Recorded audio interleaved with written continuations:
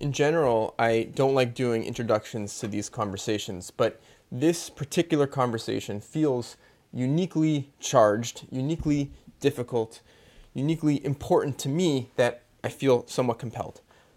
Within my world, within my orbit of Orthodox Jewish Zionism, people like my friend Sam Stein are often seen as collaborators, as traitors of the first degree. Over the years, I've heard so much rhetoric just designed to write off people like Sam Stein as being naive and uninformed. Political questions around Israel today divide the world. There's divisions within my community around the question of Israel and Zionism and the Palestinian experience. What Sam and his work represents to me is a bypassing of all those questions. It's a refusal to even worry about those questions, because his work and his project is about engaging with the humanity of people suffering in this conflict. His work is just about being a human being engaging compassionately with another human being who can use your help. It's the most basic and fundamental form of empathy. From my perspective, a wide range of positions on the Arab-Israeli conflict are, quote, valid. There's all sorts of, quote, valid disagreements about what happened during the War of 1948 and the War of 1967 and what does and doesn't count as apartheid. And all these debates are fine. But they have to come from a place of compassionate understanding and a willingness to look at unflinchingly the experience of the Palestinian people who are on the receiving end of Israel's policies. It's unconscionable to support policies and be unwilling to look at the experience of the people who are on the receiving end of those policies. That is unconscionable. It is a huge moral shortcoming, and in extreme cases, that's what we would call evil. This is a very difficult conversation for me because it touches on some elements of current events, some elements of the conflict in Israel right now that are the most painful for me to look at, that are the most painful for me to think about. But at the same time, what Sam does is to me the most inspiring and courageous thing that anyone can do. And it represents the hope, the only hope that we have for the future of the conflict in the region. The only hope for the future of the conflict in that region is this level of courage, this level of moral clarity. Before we jump into the conversation, just a few things to understand about Sam. First of all, Sam doesn't know me very well. We've only seen each other a few times in our lives in person. Nevertheless, I feel a deep connection to Sam. I think of him as a friend. We wrestled together around the same time. Him and his brother coached a high school wrestling team on Long Island. And after Sam went to Israel, his brother continued to coach that team by himself. And when I was coaching a high school wrestling team for a few years on Long Island, I would often see Sam's brother and we would collaborate about scheduling. And so Sam is someone who I've followed at a distance. I've been following on social media. And his social media posts, again, are on the one hand painful to me. They cause me visceral sadness and pain, but they're also deeply inspiring. As someone who's lived in Israel and spent a lot of time in Israel and has a lot of family in Israel and loves Israel, I know it's so easy, it's so natural to just ignore the Palestinian experience. It's so easy to have nothing to do and know nothing about the Palestinian experience. To make an effort, to take that step, and to become informed and to meet people, to form relationships with Palestinians is a totally voluntary gesture. It's something that's done purely from a place of love, from a place of compassion, from a place of moral clarity. And it's filled with negative consequences. It alienates you from so many people, from family, from friends, from mainstream Israeli politics. Another thing which I don't know if it was fully captured in this interview is that Sam's work is extremely dangerous. It's extremely brutal and dangerous. I know this because he's very public and transparent about what he does on social media. He posts lots of videos and testimonies and accounts of what he's witnessed and what he's been through. And I could just say, it's worth looking at that. It's startling stuff that he endures, and more than once he's had a loaded gun pointed at him in a menacing, threatening way, and that's the kind of work that he does. That's the kind of experience and risk and personal danger that he subjects himself to. Again, people can disagree about politics. There's nothing wrong with having different views on politics, but politics aside, what Sam is doing is so much more important than that. It's so much more basic than that. It's so much more foundational than that. It's just a person being friendly and open to meeting another person and just being compassionate and to gain a deeper understanding of the conflict through human connection. All right. I'm talking to my friend Sam Stein. It's been a while, Sam. I haven't really, we haven't seen each other in many, many years, but from what I understand now, you're doing like amazing, incredible work in Israel, in the West Bank, with Palestinians, Palestinian kids specifically. And I thought it would be so amazing to just, catch up with you and hear more about what you're doing and share some of that with my audience. So Sam, thank you so much for talking to me today. Yeah, definitely. Thank you for the kind words and thank you for having me. Um, what do you do these days? How would you describe the kind of work that you do? So basically, about 4 years ago, I moved to Israel, first in Tel Aviv, and then for the past 3 years, Jerusalem. And really for all of that, I've just been doing a lot of kind of what we call protective presence activism in the West Bank, basically, um, especially in Area C of the West Bank, which is the part that, according to the Oslo Accords, is under full Israeli control. There's a rampant settler violence from, like far right Israeli settlers living in the West Bank. And because of the police system and regime and government that that encourages this and leaves it completely unchecked, there are really no consequences for violence towards Palestinians. So what I do as part of protective presence activism, along with a whole network of Israelis, international Jews, and international non-Jews, everyone is just basically, as requested and as needed, spend time in different Palestinian communities as kind of a like de-escalating presence. It's so every time I explain it, it sounds so bizarre. But basically, just as a privileged white Ashkenazi Jew, there are actually legal consequences for attacking me, and that means that my presence makes violence less likely. And while I'm doing that, it's kind of you go and you hope that nothing happens, but anything that does happen, you're filming and documenting and or possibly talking to the police and army, whichever legal bodies need to be interacted with.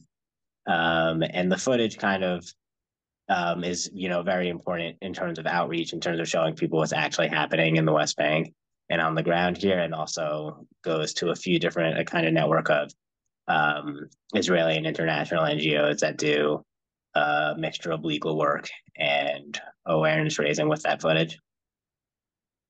Yeah. Um, and I'm going to ask you more about that as we go on, and I want to hear, sort of like specific stories and anecdotes that you have.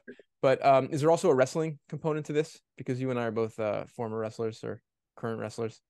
Yeah, absolutely. So I run a volunteer wrestling club um, for Palestinian kids in a region called Masafriyata, and that I've been doing that for about a year, almost a year and a half now. And kind of how that got started. I was living in this region for 3 months as kind of part of a long-term protective presence project. And after that, you just like automatically kind of make really meaningful connections and friendships with the community. And I wrestled in high school and I coached in the US for a bit. and that kind of always stayed part of my life. And as soon as I got here, I knew that I wanted to keep doing it in some way. And then I was spending time in this community. I was like, oh, why don't I do it here? Um, and I spoke to some of the adults in the village about it. They were all for it. The second the kids heard about it, they started like trying to tackle me. So we were like, hey, I think they're into it, and did some fundraising. Reached out, mixture of like GoFundMe and like bigger grants from like real NGOs. Got this mat. Had to bring it down, which was super annoying. And since then, just have been running practice, more or less once a week for like all the kids in the village. It kind of ended up gravitating towards like a younger age group, more like 5 to 10. And that's been really, really awesome. I'm sure we'll get into this more, but practice has kind of unfortunately been, on pause since October 7th.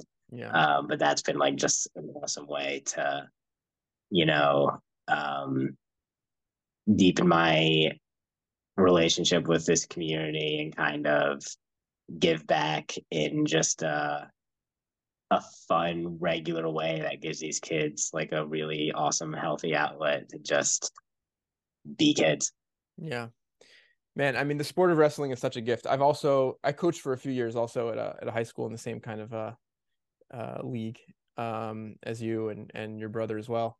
And man, you build such meaningful connections through the sport of wrestling.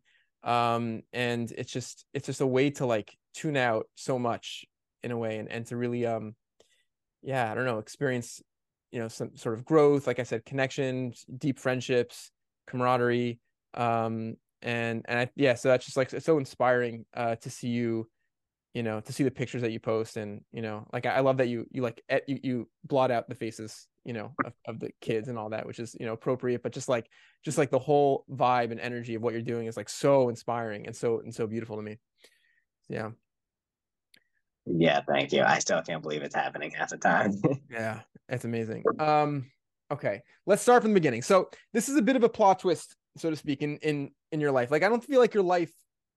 Me too, right? This is reciprocal. I'm speaking for myself as well when I talk about you. Like our life wasn't really supposed to go in this direction, right? Like we were raised in the Orthodox Jewish world in the New York area, with like very sort of narrow views about Israel and the Israeli-Palestinian conflict, that sort of doesn't sort of lend itself so much to the kind of work you're doing now, I would say. So what changed in your life? Like what sort of brought about, precipitated this change where this is the kind of work you got involved in? Yeah, definitely. That is, spot on.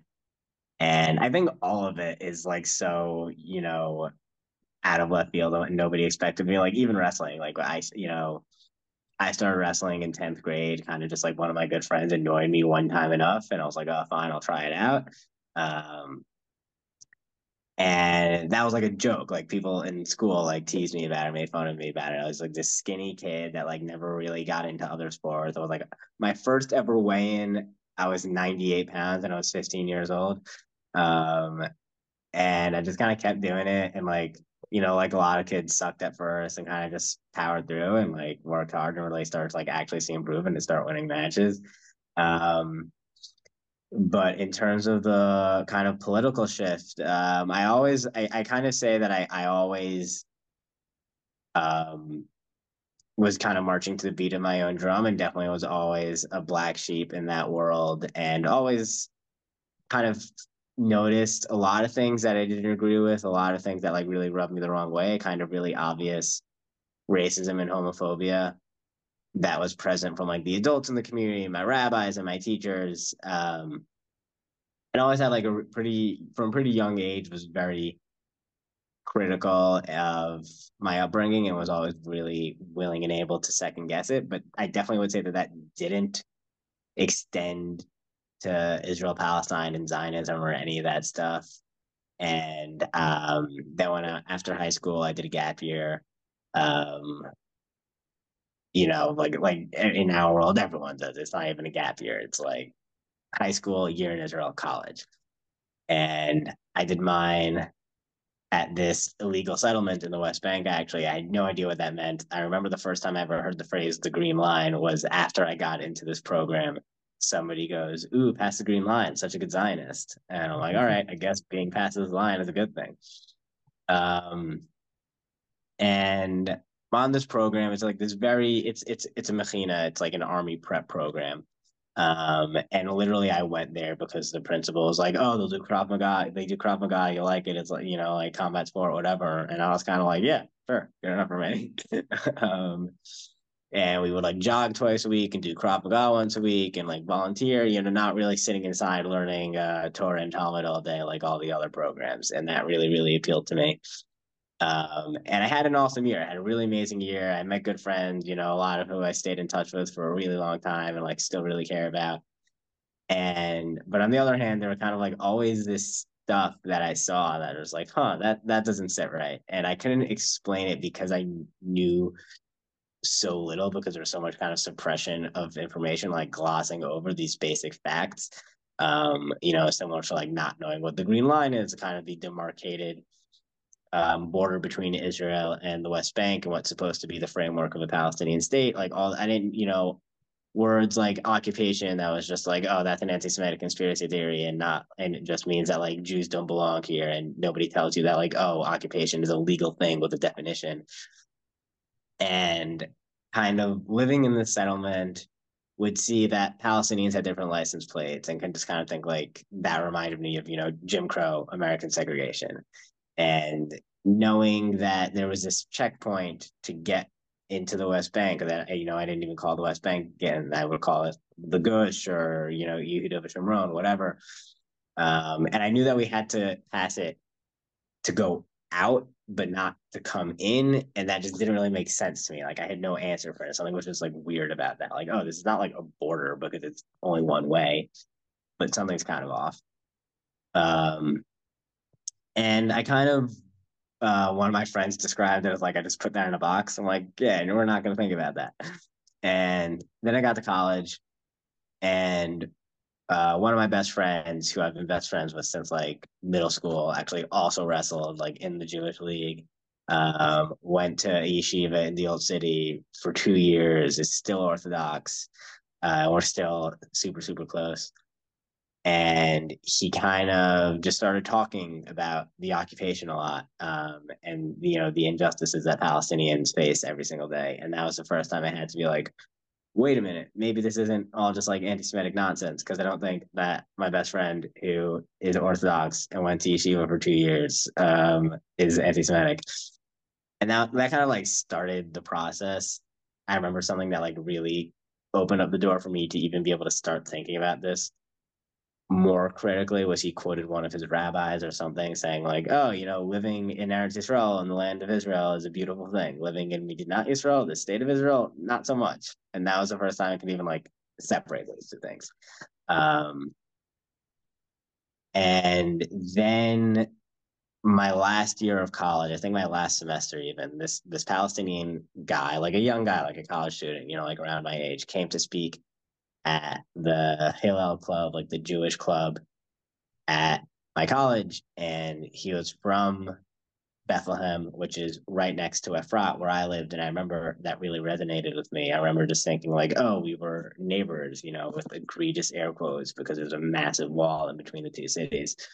Um, and he was kind of just telling his story. Like this really wasn't, like crazy stuff or anything. He was just like sharing his experience. And in passing, he mentioned needing to get all these permits to go to Jordan to fly to the US because Palestinians in the West Bank aren't allowed need permits to leave the West Bank and enter Israel at all. And under pretty much no circumstances, I'm sure there's some exceptions, but whatever, are not allowed to fly out of Ben Gurion Airport in Tel Aviv. They have to go to Jordan and fly out of the airport in Amman.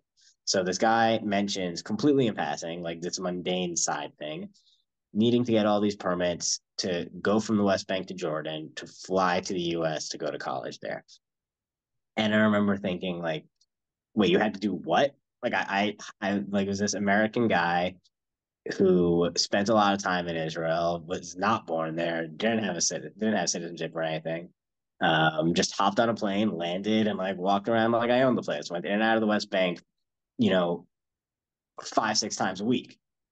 And I remember thinking to myself, "Oh, that's apartheid." And um, even after all that, like just having this amazing time on my gap year and even in college, like I was a trip leader on Birthright twice. Kind of always loved my time here. And that never really went away, no matter how much more I learned.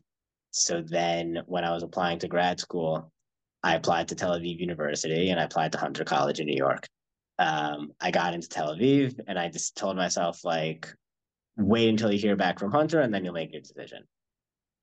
And after like a week of that, I noticed that I was hoping that Hunter would reject me. So it's kind of like, okay, we don't need to go through this. Like that's a pretty clear signal.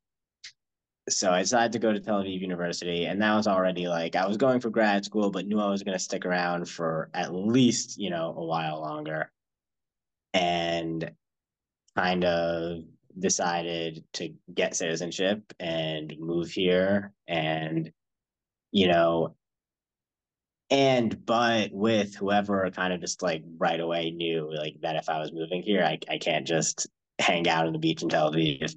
Um, I got to be involved. I got to be like doing everything I can to like actually make this place a just moral place for everyone to live in. And after, yeah, basically kind of landed, reached out to like different NGOs and whatever, and emailed a bunch of different strangers and found this group, this activist group that was like mostly or like really predominantly of um, international Jews and English speaking community, and that was in 2019. Really threw myself into that and just kind of kept going with it, and yeah, here I am. Yeah. Okay, that's an amazing story.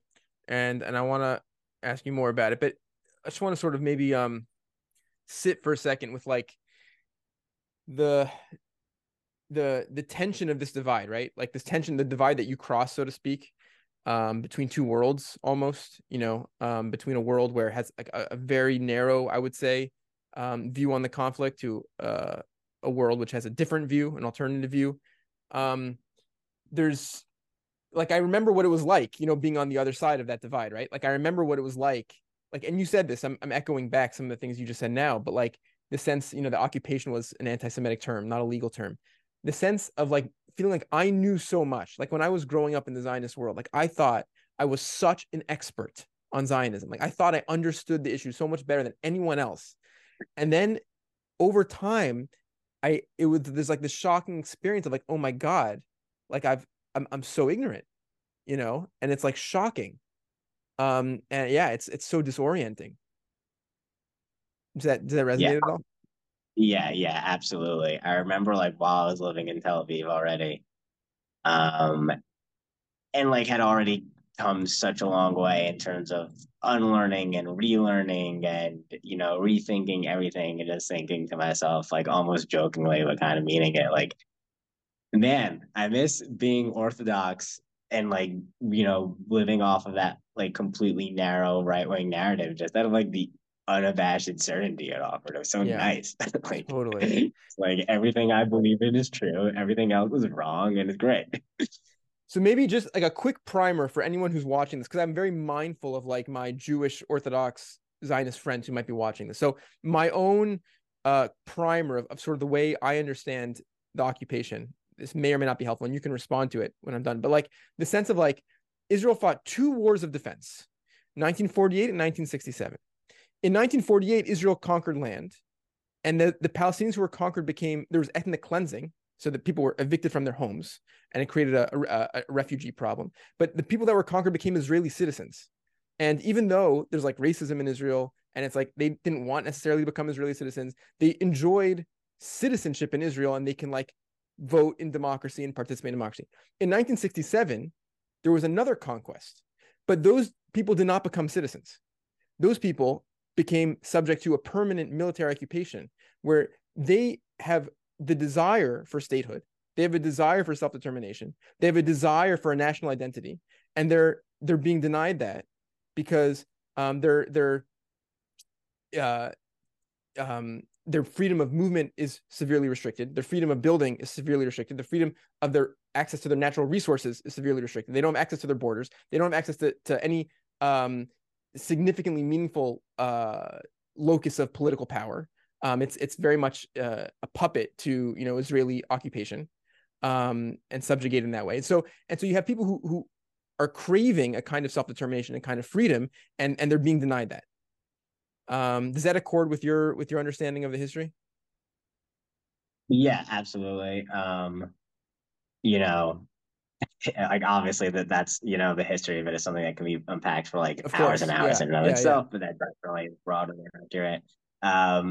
Basically the only thing I would like to add to that is that after 48, when all of the Palestinian Arabs living in what became Israel's recognized borders after that, while they were given citizenship in between 1948 and 1966, they were deemed I think the terminology that Israel used was like hostile citizenry or Mm, hostile population or something to that effect. And they had, citizenship and a passport and certain rights that afforded in terms of like certain levels of freedom of movement and the right to vote in elections. But they were subject to military law while living in Israel and while having Israeli citizenship until 1966. I did not know that. Wow. Okay. Yeah, it's like something very brushed under the rug, Yeah. and that was something that like blew my mind when I learned. Yeah. So what's it like? I mean, share some stories. What's it like being this protective presence? What's it like, I guess, living under occupation is the question. What's it like? What are the stories that you've seen and the experiences that you've, got to learn about that I, growing up in the Jewish world, Orthodox Jewish world, knew nothing about. Yeah, yeah, definitely. I guess like the biggest thing that I'm always like constantly that has this like bizarre grim humor to me is growing up in that world and being told pretty unequivocally that if I went into any of these villages, I would be like stabbed on the Oh spot. yeah. And That they is people like still say that. Yeah. Yeah, totally. yeah. Like people have literally told me, like I'll like say some stuff and people will be like, "Oh, go to these villages and see how they treat you." I'm like, "Yo, I lived in these villages for months on end. Like I go back all the time." And in contrast, I've been attacked by Israelis a bunch, like Yeah. multiple times, and kind of it's this bizarre the biggest thing I've learned is that even though, from my end, from the activist end, like sometimes you go for like a night or two or, a day or two and like nothing really happens. You hang out, schmooze a little, read a book. Maybe it's boring. Maybe you're like staying active, but like nothing happens and then you go home. But then in a broader sense, I've noticed how like even then it's every day, like something happens every day. And maybe I wasn't there and maybe I didn't react to it and maybe I didn't like go and respond and document to it, but it happened. Someone got arrested, someone was attacked by settlers, someone had their home demolished or got an eviction notice or got a notice that their home would be demolished. Um, but kind of in terms of, personal stories, I remember when I first went down to do that long stint of like 3 months protective presence that I was talking about. We got down. I got down Saturday night, and I remember, um, I might mess up the exact dates of these basically, but like Monday, these settler kids, like teenagers, stole a Palestinian's phone, and we had to like deal, and then we go back in the settlement. Then we have to call the army and try and help them like go in and get this phone back, and obviously like nothing happens. And then the next day, Tuesday, the army goes into one of the Palestinian villages we were staying at, um, and it's just kind of like going all over the place. I don't remember if they arrested or anyone or not. I don't really think they did. Usually on these raids they do. And then Wednesday, there's a bunch of demolitions, like all over the region, in different villages. Some of it's literally just tents being torn down, because so many of these families, after their homes get demolished, don't rebuild like a full home, just put up a tent. And then Thursday, I was about to like go back home to Jerusalem for the weekend, and these settlers from a nearby settlement with like masks on their face and everything, come and they're there to harass this like Palestinian woman shepherding her sheep. There's a soldier right there seeing watching all of this, and they like slingshot like King David slingshot like hurl rocks at us. um and the soldiers there like yelling at them a little, which is even more than someone do, but not doing a single thing. And we videotape all of this, and like we go and file a police report. We're standing outside this police station that's, by the way, in a settlement. So Palestinians have like very restricted access to it. Um, and it takes hours to file this report. And part of me, like I have ADHD, I'm not built to like sit around doing nothing like that. Part of me is just like I prefer the rocks, like Mm, would rather rocks thrown at me. And that was just kind of, the joke was that it was just like a crash course. Like, yeah, this is life here. Like you just got it all in a week, and sometimes it's a little more spread out, but like no one event of that week was so extraordinary. That's all just like stuff that happens and things that you yeah, deal with. yeah. And the crucial thing, because like some of this, the word for this is hasbara, right? So like the propaganda, the sort of the canned responses that you hear in my world, is like, well, when we commit violence, whenever a settler commits violence, there's accountability, right? They get in trouble, and when the Palestinians commit violence, they don't, some nonsense like that. But the key, I think the key thing to wake up to realize is that these acts of violence are not like random criminal acts. This is like the consequence of ruling over a population that's deprived of their self-determination. Like when you treat everyone as a security threat, when you're in this adversarial relationship where one side has freedom of movement and one side has protection of the police and one side has a protection of the rule of law and one side has voting power and money and one side doesn't, these kinds of this type of terrorism, this kind of terrorizing abuse of power is just inevitable. That's my perspective. Does that make sense to you? Do you agree with that? Yeah, yeah, absolutely. And to go even further, there are like NGOs that have like statistic over statistic of how few settler attacks against Palestinians face any sort of consequence. But to go even further, that this completely reinforced by the government through a combination of like active support and indifference, varying from government to government, and even the attacks themselves, that go completely unpunished, are not just random acts of like we're racist and we hate you, so we're going to attack you. And obviously that's true; they are and they do. But it's a very concentrated, active effort to basically make Palestinian life, especially in Area C of the West Bank, completely unbearable and unlivable, so that they leave. Yeah. Um, that's pretty much like explicit goal amongst a bunch of different far right groups, and it's happening. In May, multiple villages, Palestinian villages in the Jordan Valley, packed up and fled because things were getting just too horrible. Even more have since October 7th, both in the Jordan Valley and the southern part of West Bank. It's you know it's a campaign. It's not just random acts of violence. Yeah.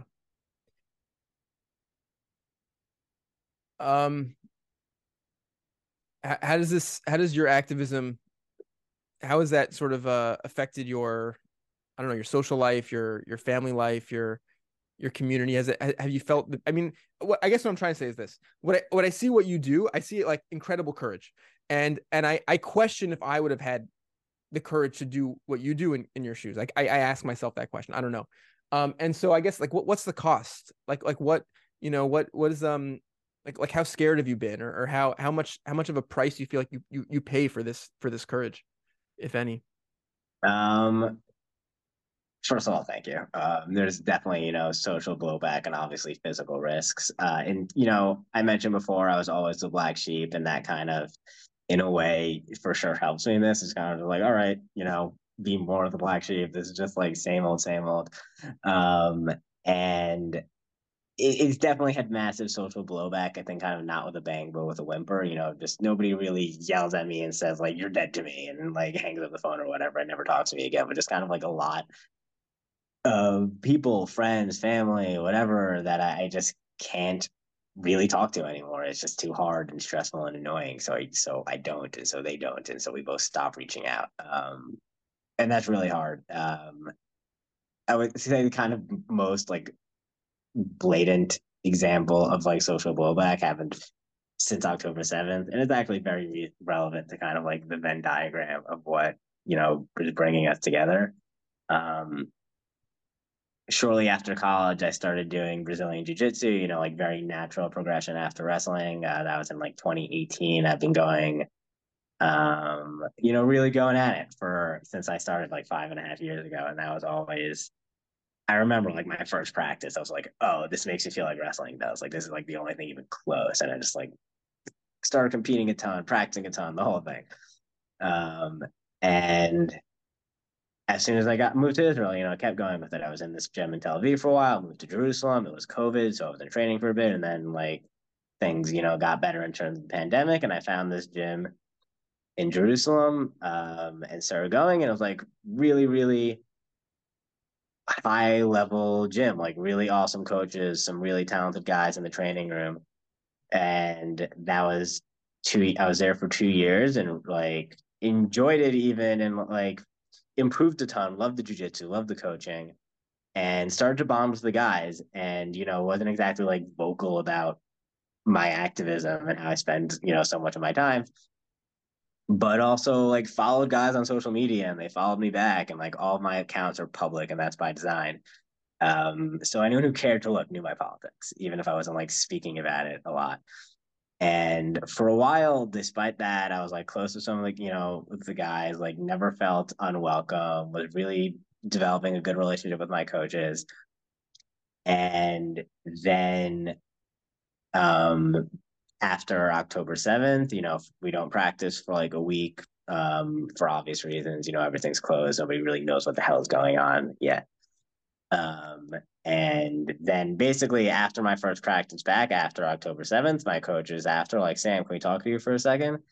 And basically, I was kicked out of this gym because of my social media posts. They're like, oh, we saw your social media posts. It's really uncomfortable for us. Like, basically tell me that I'm supporting terrorism. And like, I go back and like, I've gone back and looked at the social media posts I made since October 7th. And like, there's nothing that can be remotely misconstrued as me supporting violence or supporting Hamas or anything like that. It's literally just expressing sympathy, for the thousands of people in Gaza that have been killed. That number has skyrocketed since then, obviously.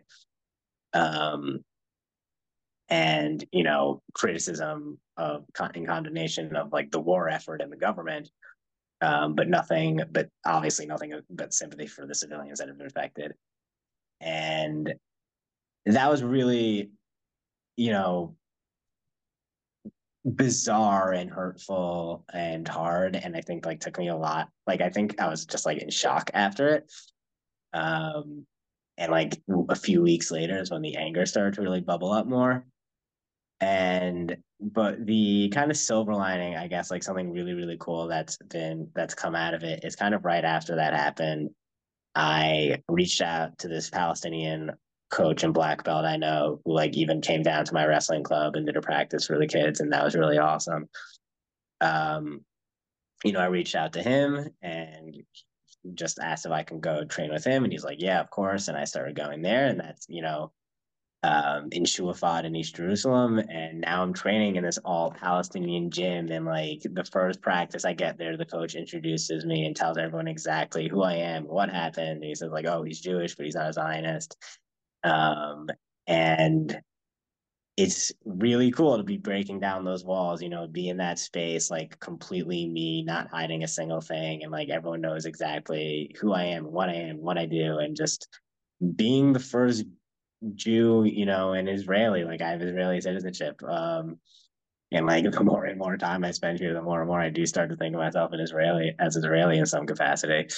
Um, and the first Jewish Israeli, Israeli American, whatever, that these kids are meeting, these Palestinian kids in East Jerusalem, that like, is its own whole weird thing, like not quite the same as the West Bank, but no citizenship, no right to vote in national elections at least, and like very, very restricted freedom of movement and a massive militarized police presence in the entire East Jerusalem. And I'm just really the first Jew that these guys are meeting that like gives a shit about them, quite frankly, and was like fighting for their human rights. So it's just like a really, really cool privilege and honor that's come out of like a really shitty experience to be able to break down that wall for them. Yeah, it's amazing. I guess if there's one takeaway I want people to like understand from this is like the importance of making these human connections, because like I grew up in this world where I believed that like I knew more about this conflict and the history than like anyone else. But like what was missing was like just like an understanding of human beings on the other side of that fence. You know what I'm saying? Like that was what was missing. And you can't really say you don't really know until you meet people, until you can like imagine and you can experience what the other perspective is, you know. And human beings are messy on both sides. Like the Zionist camp is full of like, you know, people who are like messy and racist and whatever, and that's true of like any large group of people, of course. You know, there's like human foible and frailty and nonsense everywhere, but um there's also an opportunity to like, yeah, just have a deeper appreciation of the humanity of the people that are being affected by our policies, and a deeper understanding of, yeah, of the morality of the issues. And so I guess like for kids on college campuses, you know, and to any extent, like voters, and just like you know, be a voice of like wanting to make connection, you know, no matter what your politics are. To me, that feels like just like the first step. Just like seek out that human knowledge and experience. Otherwise, without that, you have nothing. You know, you're ignorant, I would say. Yeah, absolutely. I mean, I mentioned before how not even like someone that I became friends with, but just hearing from a Palestinian that like was my age and in college, so had this like human element to him. Just hearing him tell his experience really opened my eyes so Yeah. much. And like the bonds that I've made here are, you know, so much of what keeps me going, especially like living in these communities for months on end. You know, having so many Palestinian friends that like I'm so close with.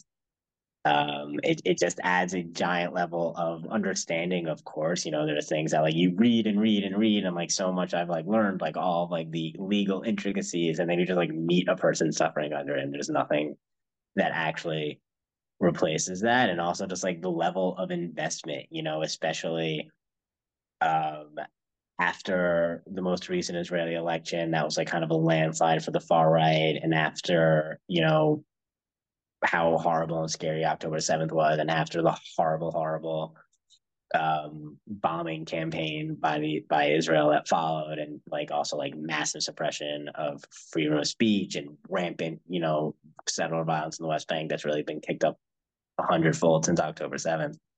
Um, you know, there were times in the past yearish where I kind of for the first time started to not even think about leaving, but think about like, oh, is there a point where I leave? Is there a point Mm. where like it's too dangerous or I can't help anymore or whatever it is? And just kind of something that always keeps me here is that, you know, there I have friends that I care about Yeah. and want to stick it out with them and do as much as I can, and just, you know, envision a future where my friend in the West Bank can just drive to Jerusalem and visit me the way that I do, you know, multiple times a week sometimes. Yeah.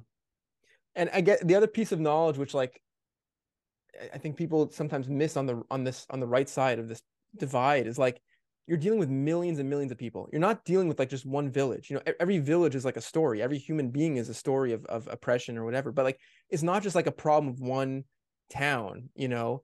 You're dealing with millions of people who have nowhere to go, and are, the more despair you sow, and the more again, you can't make peace through the means of violence. You know, you can't make peace by dropping bombs. And I just think that's such like an important basic starting point to any discussion of this conflict, and like any hope for the future. And I think like without that, I mean, we're just like running to the abyss. You know, it's like it's such a dark, scary thought Yeah. to miss that, you know. Yeah, absolutely. I mean, and like saying, you know, you can't bomb your way to peace. That sounds so obvious. That should be obvious, and clearly it's not. And in terms of this specific, you know, war, bombardment, whatever word you want to use, that like the whole rhetoric in terms of the people supporting this war is like, you know, even the ones that will hold more, you know, a second's worth of sympathy for the innocent civilians being killed will say, oh, but we need to destroy Hamas. Um, and besides for the fact that like the government does not care about destroying Hamas, that is not the motivation of this war. It's like a mixture of a revenge campaign and ethnic cleansing. Netanyahu has, there have been like multiple articles kind of detailing the fact that Bibi views Hamas as an asset because they're a more advantageous political opponent than more moderate Palestinian political groups and resistant groups and paramilitary groups. But the point of this war, and we're seeing it, as the evacuation zone of the Gaza Strip marches further and further and south, is ethnic cleansing. It's to show that 2 million people live in this tiny strip of land, and they're just slowly getting shoved farther and farther south. First it's evacuation leaflets in the north, and they say go from Gaza City to like neighborhoods more south, and then okay, go south again, okay, go south again, okay, go south again. These people have nowhere to go. Egypt's not going to let them in. Israel won't let them out. Yeah. And it's just, and destroying Hamas, even if that were like a thing that's possible, that would happen, you're going to be left with these 2 million people, however many even, survive that. What are they going to resort to other than violence after being put through that? Like what possible other outcome is there? Of course. Yeah. If it's okay with you, maybe I could share some quotes from Yeshayahu Leibowitz. Um, Yeah, definitely. Yeshayahu Leibowitz is someone that I've turned to, his writings as like someone who saw clearly exactly what was happening in 1967. He wrote in 1968, the year after the Six-Day War. He wrote a famous article called "The Territories," and he continued his life, onward, just being vocal about this poison pill that like Israel has swallowed by being greedy, by like believing this religious nationalist myth of like divine right and all the land is ours, the way in which it's like poisoning Israeli society. And he saw this like so early on. And so maybe I'll just use this opportunity since you're here, because to me personally, I find these excerpts refreshing and saddening, but also important to read, and maybe just share them with you. And if we have any reflections on them, we can share those. So this is from an interview that Yeshaya Leibowitz gave in like the 80s. So it's a little bit after his initial like essay. But he says, what happened in June 1967 transformed Israel into a conquering power, into an instrument for the violent domination of another people. This, I fear, may be the ruin of the state of Israel. The occupation corroded Israel's social fabric, and it has led to a belief in the utility of military force to solve political problems. I think that's so powerful. This like assumption of the only way is violence. It's like there's no belief in like the capacity for a peace process anymore. It seems there's no belief in the humanity of like these other people. And yeah, I mean it's that's one quote that speaks to me. Yeah, absolutely. I mean, I think I would even go as far as say, it started before 67, that conquering mentality with like far right paramilitary groups before 48, even, and for sure in 48.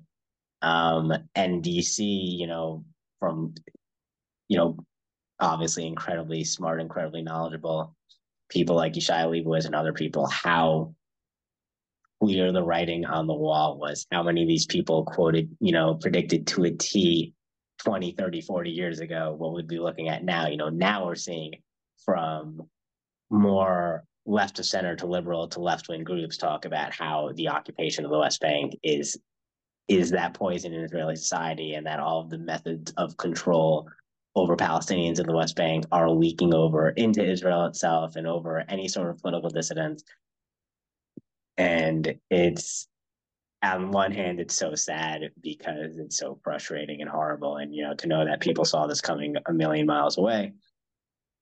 But on the other hand, it's inspiring to me to know that there were always people speaking out against these things, and there always will be, and that there's always going to be a resistance movement. Yeah. He says that the transformation of Israel into a colonial power started with Golda Meir. She claimed there was no Palestinian people, but the Palestinians consider themselves to be a people, and that is the decisive point. Most historians and sociologists denied the existence of a Jewish people. However, we are not interested in the opinion of other people as to whether the Jewish people really exist. It's our business, not anyone else's. And the same goes for the Palestinians. It's not Israel's business to decide whether a Palestinian people exist or not exist. I think it's also really powerful. Any Yeah, other? yeah, that's so powerful and really just like hits home to how, I think both of us grew up like nobody uttered the word Palestinian. It's just Arab. And, if Palestinian comes up, it's like, oh, they're Jordanian. It's a made up ethnicity. And like all ethnicities are made up. Or, it's all just like this abstract bond over cultural and social ethnic similarities. But, you know, that hits home so much. All right, Sam, thank you so much. Can you share with us the organizations that you are affiliated with, so we can get your work and your message out there? Yeah, absolutely. Yeah, thank you so much for having me. Just kind of almost all of my activism is through a group called All That's Left. We're on, it's very, very grassroots, but we're on Facebook, Twitter, and Instagram at ATLCOL. Also I've done a lot of work with an organization called the Center for Jewish Nonviolence. Same thing, Facebook, Twitter, Instagram, CJNV. And, also it's so important to follow Palestinian groups and hear their side. I do a lot of work with a group called Youth of Sumud, SUMUD, and just follow, Palestinian kind of activists and journalists. A good friend of mine, Basil Adra, has a very big platform. And me, I post a lot about my activism on social media. I'm particularly active on Instagram. My handle is Sam_Abraham, and really hope that, people will follow me and stay up to date and, see what's actually happening. Yeah. I will make a donation to All That's Left. Where else do you recommend people donate? There are a few fundraisers that will be going. I definitely would say CJMV that has like a more robust kind of like All That's Left is a completely grassroots collective. We don't have a bank account.